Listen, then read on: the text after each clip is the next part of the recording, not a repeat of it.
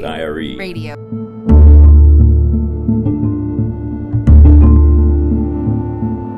Back in 2014, police officer Darren Wilson shot Michael Brown in his neighborhood of Ferguson, Missouri. They say Wilson cursed and yelled at Michael Brown and his friend for walking in the street, started shooting out of this police SUV, and kept firing at Brown even after he put his hands up and then begged for his life. His death sparked massive protests, and the nation watched as Ferguson exploded with violence and outrage. Tensions had been rising in that neighborhood for years, and Governing Magazine reporter Mike Maciag learned that the problem had a policy-based cause. Ferguson at the time had fines and forfeitures accounting for 20% of its general fund, and that percentage had slowly climbed over recent years. Ferguson was over-policing its citizens to finance its operations. Mike wrote up the story, but the idea lingered in his mind. Ferguson couldn't be the only town addicted to fines. And so it made me wonder how common this issue was nationally. So earlier this year, I pitched my editors on doing a national project. He found nearly 600 local governments across the country were relying on fines, court fees, and forfeitures for more than a tenth of their budgets. On this week's episode, we'll learn how Mike exposed towns with excessive fines and fees and explore the consequences they pose for residents. I'm Kelly Kenoyer, and you're listening to the IRE Radio Podcast.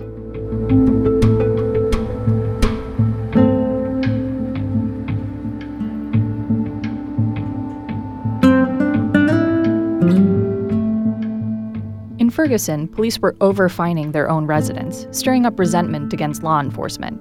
Mike found similar communities across the country, but he also found another trend in towns with high fines. You can see that many of them are located along major interstates. This is particularly the case along I-75 in Georgia, where the story was focused. Places in Louisiana and Texas are very similar, where it's a lot of these major corridors where we find a lot of these places that are highly reliant on fines and fees. Local police in these towns set up speed traps and pull over hundreds of people passing through on the highway. And sure enough, when we would drive through them, you would see a cop car clocking vehicles as they went by.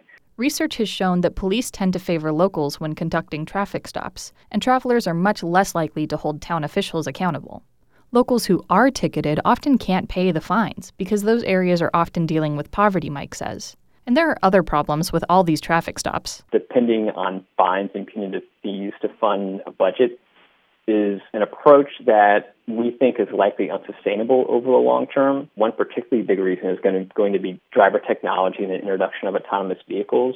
Even something that's more limited, such as regulating speed based on GPS coordinates or posted signs, that technology is already here. It just hasn't been rolled out to the point where it's really going to have any major financial effects. And in towns with big police departments and already tight budgets, losing that stream of revenue can be really unstabilizing.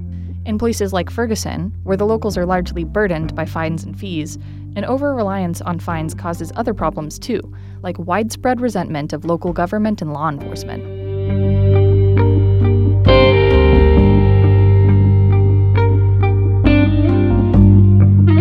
Finding these 600 local governments with questionable budgets was complicated, but Mike knew just where to start: the Census of Governments. It's a federal database of every single state and local government in the United States, including its location, whether it's a city, county, or state, and some broad finance and employment data. He also pulled in census data to learn about local populations. And so we had not only the name of the government, where it's located, but what's the total population, what's the median household income, the poverty rate, all these other factors that were used in later analysis. But the Census of Governments data was flawed. Experts told Mike that financial data for many of the local governments was misreported. He cross-checked numbers from the census with local budget documents when he could find them. Some states tracked numbers for all local governments, but others didn't. And some tiny jurisdictions didn't even have websites. So he turned to another national database called the Electronic Municipal Market Access Database, or EMMA. And so any local governments that had municipal bonds would generally file disclosures, and these are listed in this database. And so those can be pulled up. And so there were a lot of local governments that didn't have websites that I was able to find their financial statements using this database. He also looked at local governments with unusually large police departments given their population. For that, he used another federal database, this one from the FBI. the FBI has an annual survey of local law enforcement agencies, and one of the questions they ask is how many law enforcement personnel and police officers are on staff. And so I use that to figure out which local police departments had relatively large numbers of officers per capita.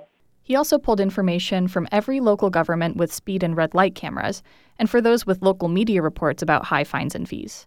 And he got the latest budget or audit documents from every jurisdiction on his expansive list. But there were still a few hundred governments where he couldn't find any financial info anywhere online. So Mike sent hundreds of records requests to those towns and counties. The majority got back to him, but some did not. There were a lot of places, particularly in Alabama, Kentucky, and Texas, that we were unable to get financial statements for. So I know our numbers are going to be underestimates. Using that budget information for each government was challenging.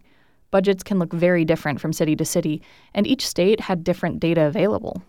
The entire effort was a crazy process of triangulation. Mike knew he'd have to confirm his analysis with the experts who know budgets best.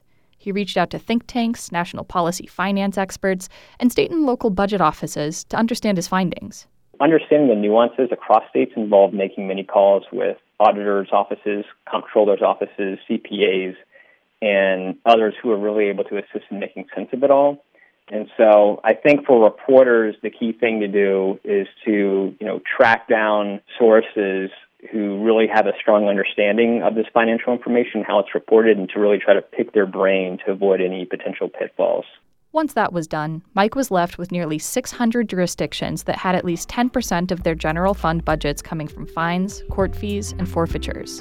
In at least 284 of them, the share exceeded 20%. Another 80 governments had more than half of their budgets coming from fines.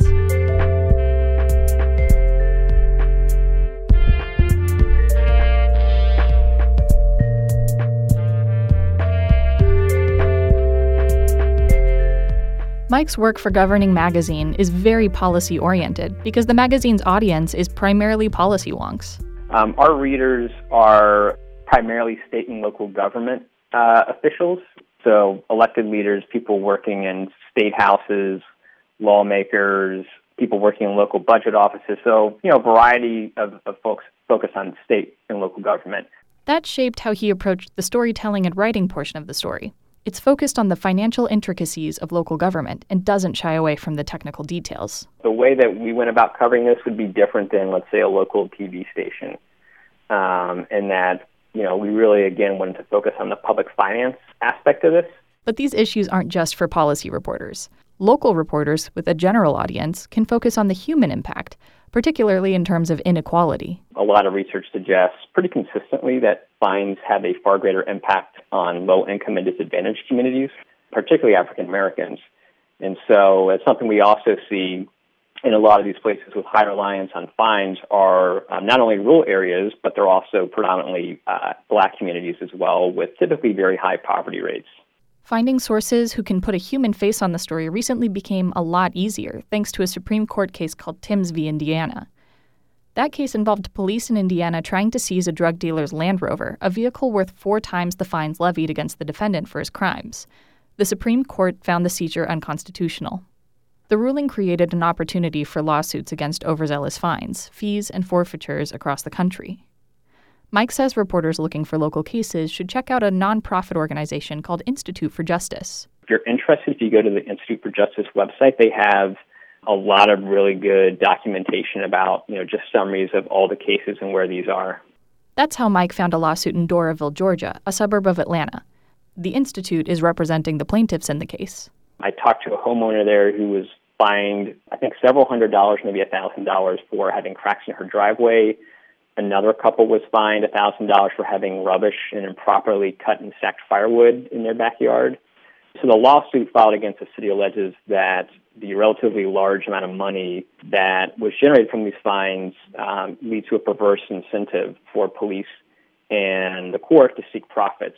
Reporters interested in covering this issue in their own state can also contact Mike for local data, and he suggests starting small. Pay particularly attention to the smallest municipal governments. Those are ones that often receive very little scrutiny, and oftentimes if they don't post their annual financial statements online, there could very well be a good reason for that. Some states, like Missouri, cap how much of a local budget can come from fines and fees. If your state has a cap, check and see if local governments are breaking it. But we found several local governments that actually had exceeded these state limits. And so Missouri was one where they have set a cap of 20% of general operating revenues can come from minor traffic violations. And we found 5 local governments, mostly smaller, that had exceeded that. Understanding how budgets work can feel like a major undertaking, but talking to government officials can help contextualize all the little line items. Doing that due diligence is essential for accuracy and clarity. Some local governments did not report separate line items for fines and fees on their audits, and so we had to discard those. We couldn't use those. You can also request a more detailed breakdown of line items to sort fines from other types of revenue. It's just a matter of requesting, your financial statement says this, provide a further breakdown of what those numbers are. And if your newsroom is looking for a reporter with a lot of policy expertise, reach out to someone from governing.com. The magazine recently shut down. Mike says his investigation into excessive fees and fines was his final story. The entire staff of Governing, not just me, but, there's roughly a dozen reporters and editors who, are out of work now and looking for jobs. So folks are looking for people with policy expertise in addition to sort of, traditional reporting experience. Definitely take a look at us.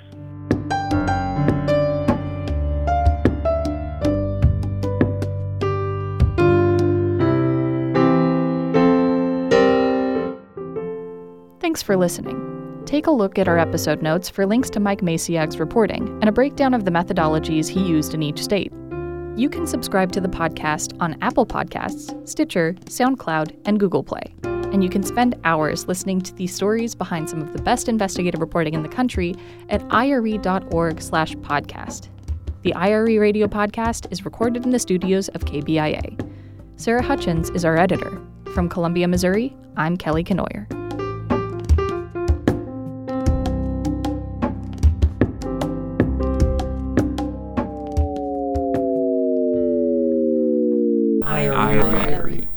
IRE Radio. Podcast.